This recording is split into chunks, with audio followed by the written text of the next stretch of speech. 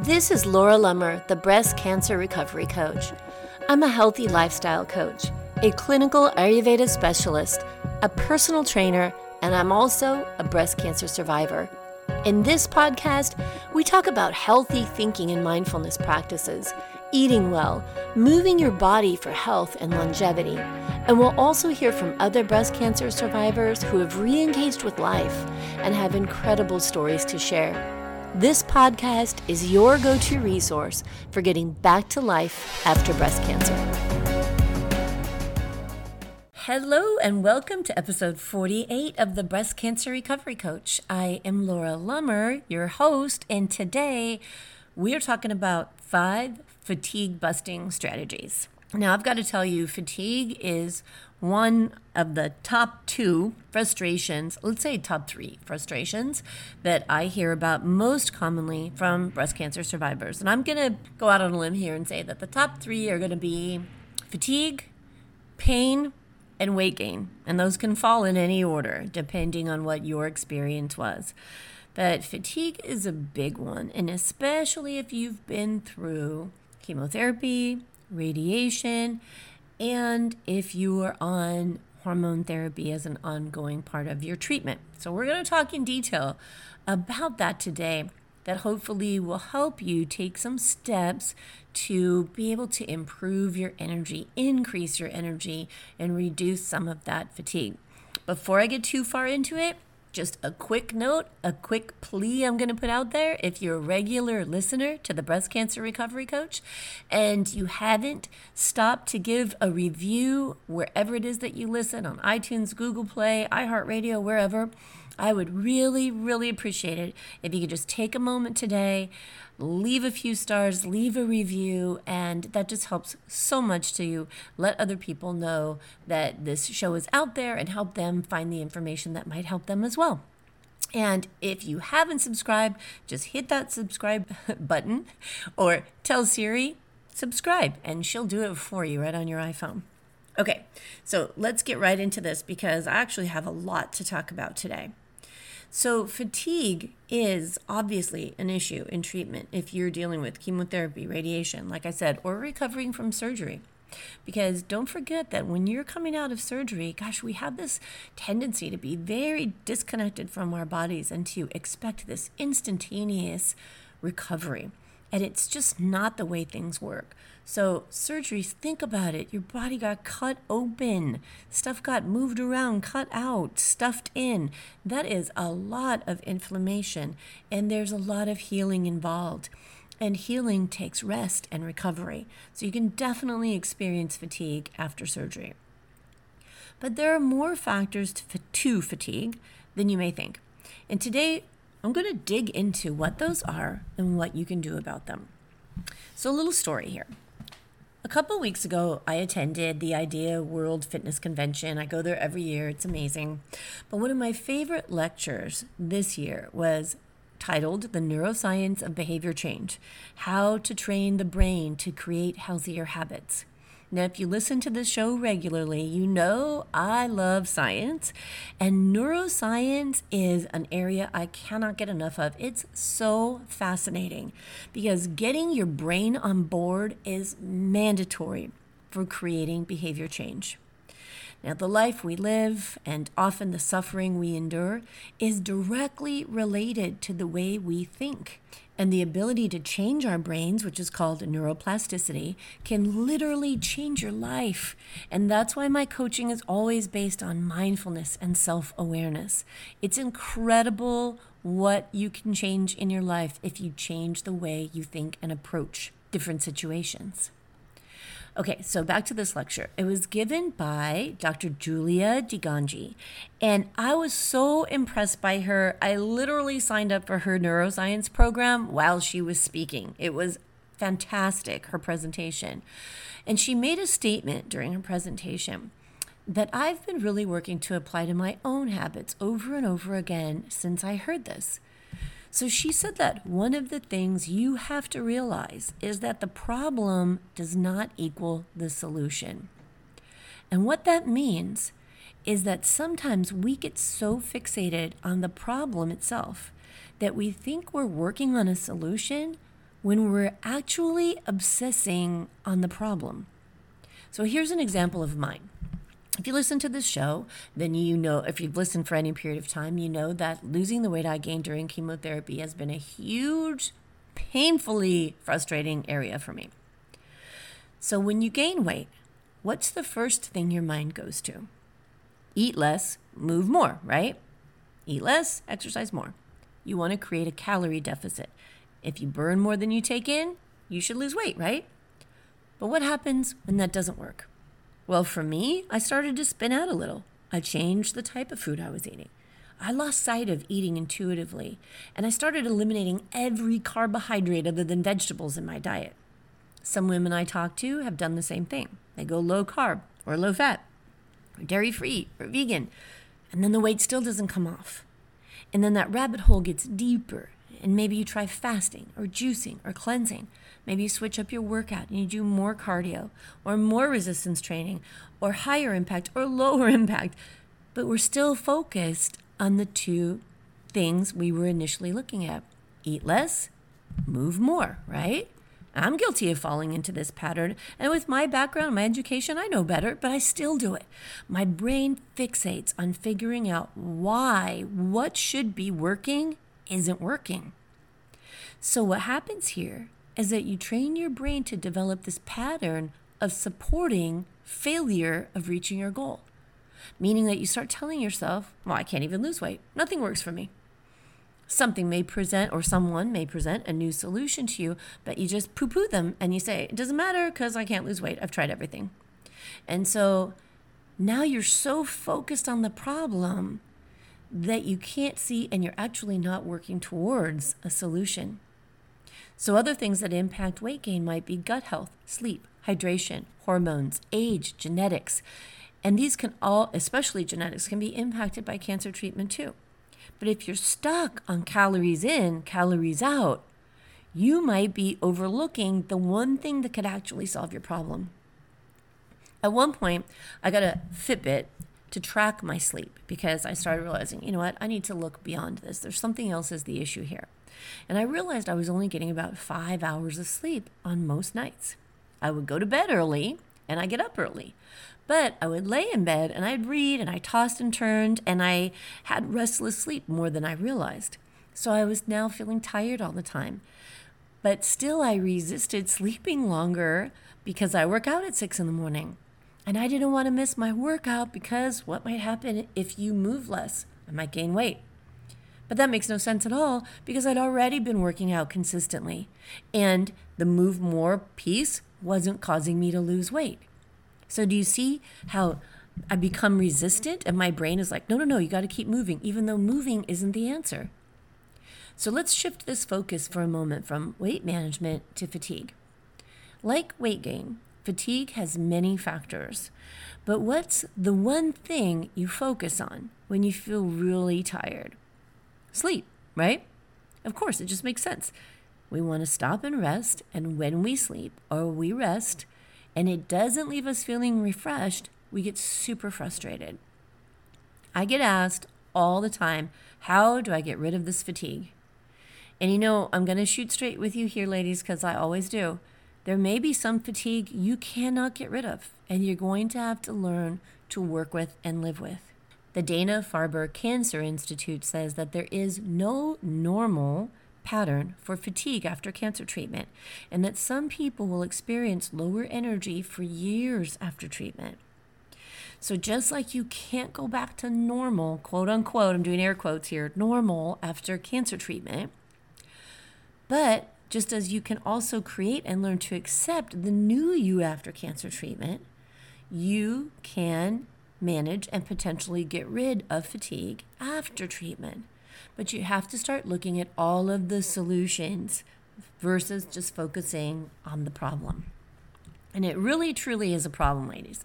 According to the National Comprehensive Cancer Network and their standards of care for cancer-related fatigue, it says not only should fatigue be assessed, documented, and treated before, during, and after treatment, but patients and their loved ones should be informed that fatigue can persist after treatment. And they recommend that disability insurance include coverage for the continuing effects of fatigue. Now, I've included the link to this document in the show notes for this episode if you're interested in reading through it or discussing it with your doctor. Just know that you do have to create a free account on their website in order to access these documents. So now that you know you're not crazy and that intense fatigue is related to treatment, let's talk about some solutions other than just sleep, but then we'll come back to sleep to be sure that we don't get stuck on the problem, which is just feeling tired. Okay, since scientists and physicians really don't understand the exact reason why cancer treatment causes fatigue or why it can hang around for so long, there's lots of aspects that we can look at. Number one, medication. Especially aromatase inhibitors can cause fatigue as a side effect, and they can also cause pain, and pain increases fatigue. Now, let's stop for a second. Am I saying don't take aromatase inhibitors? All capital letters, no. N-O, ladies. I do not give medical advice. I'm simply saying it's important to recognize that these medications can contribute to fatigue. So that way you manage your life in a way that might reduce the severity of that fatigue. And one way of doing this is to work with your doctor or work with a pain specialist to reduce the pain and fatigue that you're experiencing. Number two, stress. If there's anything that I hope you learn from going through cancer, it is the importance of self-care. The understanding that we often create our own stressors, as I just said a minute ago, and we often have the power to reduce that stress in our life. Do we take advantage of the power to reduce that? That's a different story. So here's what I mean in terms of stress and fatigue. Let's say that you had a certain lifestyle and certain routines before cancer. Now, after treatment, you're struggling with fatigue that sometimes prevents you from living the way you used to live or managing all the things you used to manage in the same way, at the same level of energy, right? Now you feel stressed out because you cannot get to all the social engagements and fulfill the work expectations and clean the house and do the laundry and you fill in the blanks. So now you feel stressed because you're worried that others are disappointed in you and that you're not living up to their expectations. And the stress you're creating by trying to do it all and worrying about not doing it all is actually creating more fatigue. Do you see how this is focusing on the problem and not on the solution? If you identify with this on some level, I'd like to ask you to ask yourself, what would really and truly happen if you dropped one thing? Okay, here's an example. Now, I know that I need one complete day to take care of myself. A whole day. That could mean sleeping in, going to yoga and coffee with my sister, binging on movies, going to lunch, researching podcasts, whatever it is I'm in the mood for. But no outside commitments. Nowhere I have to be for someone else. I need this day to shop, prep food for the week, get the laundry done, which I actually don't get the laundry done. Make sure my husband gets the laundry done. Pay bills. Whatever needs to be done happens on that day so that I'm not running around like a chicken with my head cut off during the week or going hungry because I didn't get food ready, etc., etc. Things fall through the cracks if I don't take that time to take care of myself and the things I need. Now, I used to say I needed that time, and then I'd book over it again and again and again because something would come up, someone would ask me to do something, and then I either stayed up too late to take care of what I needed to get done, or I had a stressful week trying to catch up with what I didn't do. I knew what I needed for my self-care and my peace of mind, but I also didn't want to miss out or disappoint. And although I may have enjoyed whatever it was that I gave up my time for, in all honesty, sometimes I didn't. Sometimes the entire time I was doing that other thing, I was thinking about what I really wanted to be doing at home. So now what I do is I block off the time I need for the month on my calendar, in my book, and in my iPhone. And that time is a commitment to myself, and it's as serious as any other commitment on that calendar. I know I need that time to balance my life, business, and family, and it's a rare exception for me to give it up. It's got to be something pretty important or pretty fabulously fun. Now, I know that this doesn't come easy for many women, blocking off this time for yourself. But ladies, I'm telling you, for your optimal mind, body, and spirit health, you must make time for yourself a priority. So here's a little exercise that I would love for you to do in this area. Make a list of everything that creates overwhelm and stress for you. And then next to each item, write down what would happen if you didn't do that thing, or if you reduced the amount of time you spent on that thing. Write the worst case scenario. Is the universe going to implode if you don't do this? Write the best case scenario next to each item. Will you feel refreshed? Will you save money? Will you have more time? What's the best thing that would come from you dropping or reducing that one thing? And then write an alternative way that you might be able to handle this thing if, in fact, it's impossible for you to give it up. Here's an example. I hate going to the grocery store.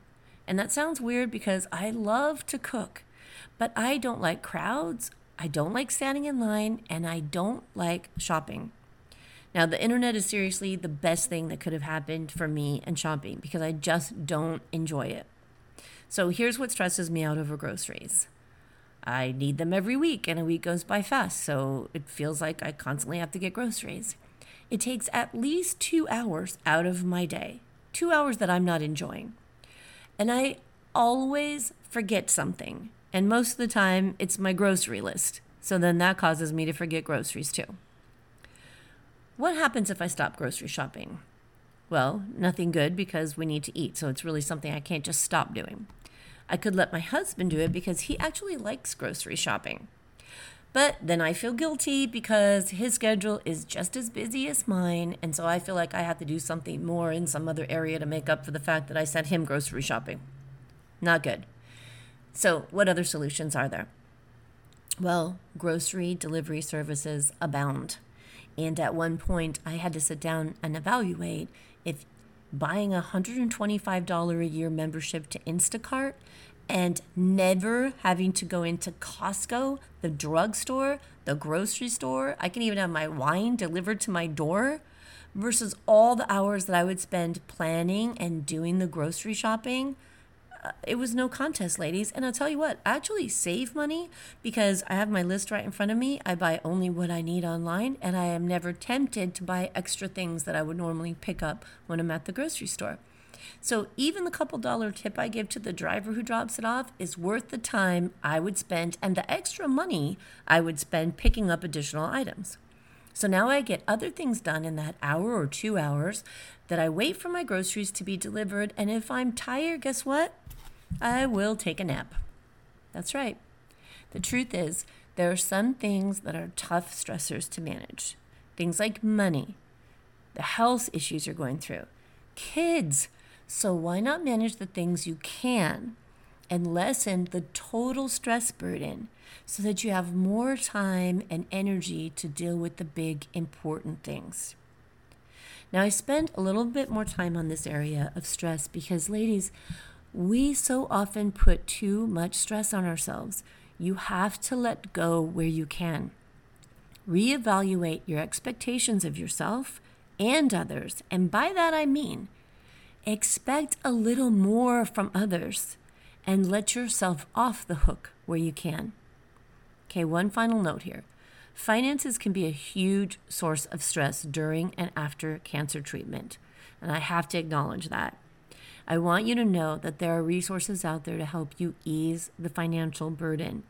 I'm going to post a link to a website called Nancy's List in the show notes of this episode, and it's an excellent resource for support, including activities for kids, lodging, co-pays, and transportation, among other things. So she's got a huge comprehensive list of inspiration and support resources for cancer patients and cancer survivors. So if you need help, please check out this resource and know that part of your self-care is accepting the help that others want to give. These resources are out there oftentimes because someone else has had to suffer through a similar stress you're going through, and they want to support others to pay it forward. So let them. Okay, this is an area that has a huge impact, so I wanted to spend a couple minutes on it. So please take a serious look at the ways that you can reduce stress in your life. Another area, this is a little simpler to address, is hydration. This is such an underappreciated part of managing fatigue. In my free download on my website, CARE, the 4 Steps to Healing After Breast Cancer, I talk about keeping your body hydrated as an integral part of healing. And that's no joke.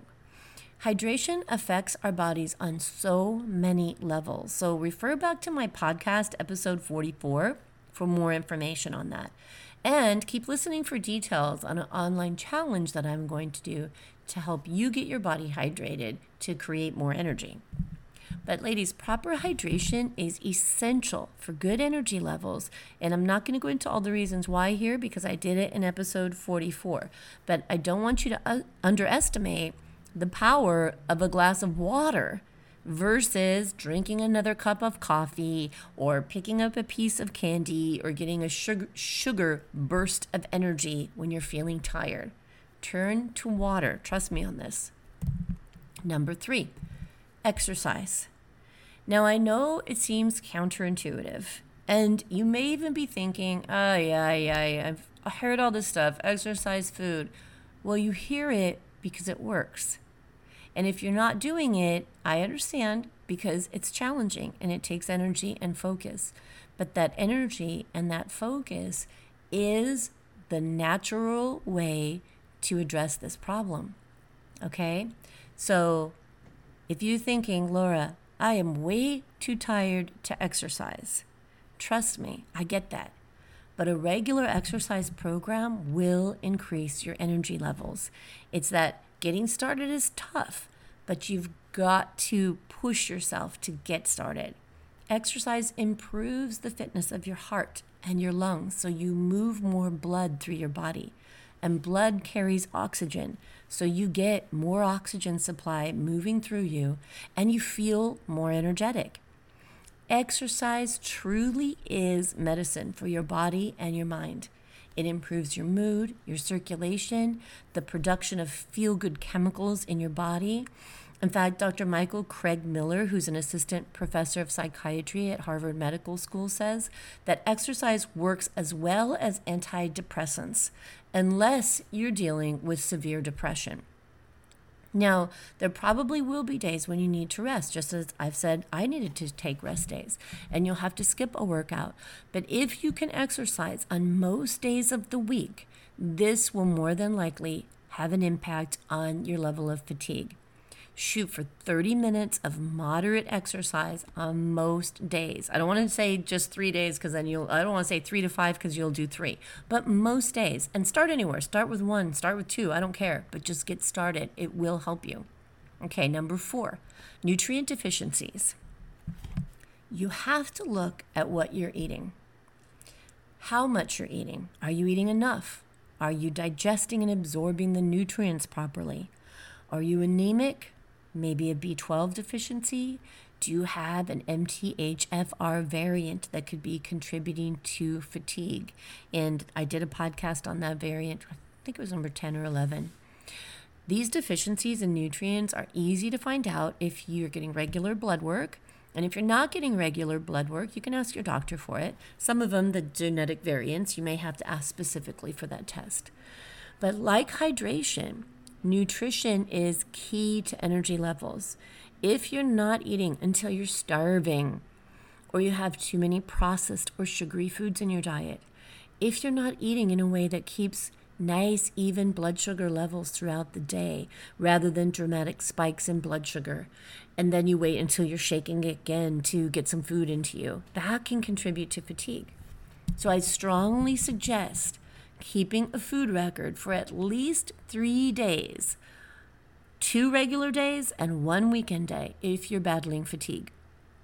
Now, you don't have to be too detailed. You don't have to enter every calorie and every macronutrient. Try something simple, like taking a picture of everything you consume with your phone. And I mean everything: coffee, water, cocktails, food, everything. But don't try to be a good girl when you're doing this. Just eat what you regularly, normally would eat. When you see this photographic evidence of what you're giving your body to create new cells and produce energy, you may see an opportunity for improvement. All right, let's talk about sleep. Rest, downtime, just taking a break.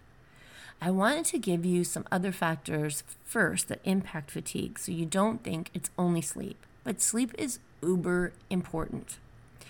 And if you wake up with headaches, a dry or sore throat, if you snore or have disturbed sleep patterns, you may want to get tested for sleep apnea. Now, you don't have to be dramatically overweight to have sleep apnea as people commonly think you do. And the testing for sleep apnea has also changed a lot. Depending on your insurance, they'll bring the testing device right to your house so you can do it from your own home, in your own bed. You don't have to be wired up at a sleep center anymore. But science is validating more and more this importance of getting 8 hours of sleep a night. And if you have sleep apnea, you could be having very disturbed restless sleep and you don't even realize it. Now, there are lots of sleep trackers and apps that allow you to use your phone even to see how much you're sleeping and to measure the quality of that sleep. So now you may say, oh, hey, I feel great getting 7 hours a night, Laura, that's all I need. Or you might say, I don't feel good unless I get 9 hours. And that's okay. Know what your body needs and then try to achieve that goal consistently. So I have a friend who takes care of everyone else, literally everyone else in the world, till about 10 o'clock, maybe 11 o'clock at night. And then she does the things that fell through the cracks during the day until 2 or 3 o'clock in the morning. If this is you, this is not good sleep hygiene, and it will catch up with you. So if you find yourself feeling like your brain is full of cotton and you're forcing yourself to push through the day, a feeling that I unfortunately am also familiar with, please consider these approaches.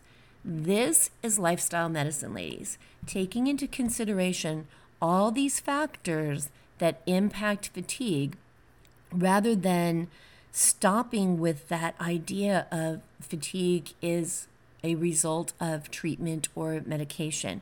There are, and it well might be, that may be the initial cause of it, but these things, if you really work on them, can help to manage that. So let me recap. The problem does not equal the solution. So if what you've been trying isn't working, try changing something else. But just change one thing at a time. Well, actually, you can get blood work and then pick another thing to concentrate on too. You can do both of those at the same time because it's good to know what your blood says. So here is your fatigue fighting strategy list. 1, if you're taking medications that are causing pain or fatigue, talk to your doctor about managing or reducing those side effects. 2, examine the things in your life that are causing stress and do the writing exercise I talked about to examine those areas. Eliminate, reduce, or delegate whatever you can. 3, properly hydrate your body. Aim to drink 1/2 your body weight in ounces of water every day. And don't say, Laura, I'm going to have to pee all the time if I do that.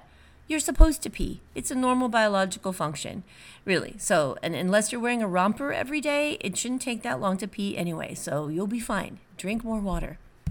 Exercise regularly. 30 minutes a day on most days. And yes, walking counts, but walk fast enough to break a sweat so that you're training your heart and you're training your lungs to deliver more oxygen to your body and to your brain. So you're not only helping with fatigue, you're helping with chemo brain, memory, all that brain fog to go away. 5, ask your doctor to check for nutrient deficiencies and then be really honest with yourself about what you're eating. Really honest. If you're putting processed sugary foods and drinks into your body on a regular basis, you must focus on changing this.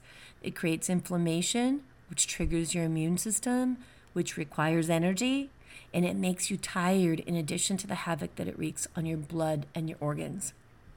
Make sure you're eating enough food frequently enough. Food is fuel. And every time you look at something you want to eat, I want you to hear me in your ear saying, girl, food is fuel. You are worth premium quality fuel. This is what the next generation of your cells in your body is going to grow from. Feed them well, okay? Believe it or not, there are still many other things that can impact fatigue, other diseases, hypothyroidism, diabetes, but this is a simple list to start with. So when you've gone through this list, if you've checked off every box and you still don't have more energy, definitely visit your doctor and bring along with you all that you've done and all that you've been doing so that you can have a really valuable discussion with her on things that can be done to support your energy. And please take a nap when you need it. Sometimes we just have to acknowledge that our bodies have changed, we have to work on acceptance, and we have to say, I need a nap. I need some downtime. It's perfectly okay. Give yourself permission to do that. Okay. So I told you I have a challenge planned, and I'm really excited about this because it's my first time of putting together an online challenge. And the objective of this challenge is to take you from exhausted to energized by focusing on one area of this list to see how much it can actually help to improve your energy. That area is hydration. And in this challenge, we're going to work together on habits you can create to get to your hydration goals on a daily basis. So you're going to hear more about this next week. Make sure you go to my website and get on the email list so you don't miss the details that I will be sending out to that email list as well. So once again, if you enjoy the podcast, if you haven't subscribed yet, hit that subscribe button wherever you listen. And a final note, remember that my online course, my mindfulness-based wellness course to help you transform from where you are now to the healthy, vibrant life you want to be living, is available to you now. You can get it on my website at the introductory price of $37, which does change August 1st. So jump in, get Revivify while you can. It's a smoking deal. I'm adding some content, changing it up a little, and the price will go to $57 on August 1st. All right? So go to lauralummer.com, check it out, download my free 4 Steps to Healing After Breast Cancer. It's the CARE program. You can get that for free on my website. And do the exercises from this podcast. Look at all these aspects of your life because your lifestyle is your medicine. And I'll talk with you next week. You've put your courage to the test, laid all your doubts to rest.